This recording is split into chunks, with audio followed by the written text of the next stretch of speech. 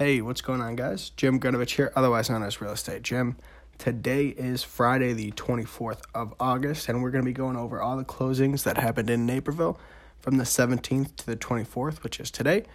There were 58 of them with an average market time of 74 days, an average sell price of $378,480,000, and a total volume of $21,951,832. Okay, so the most listed was from 400 to 449, $900,099, or 10 of them.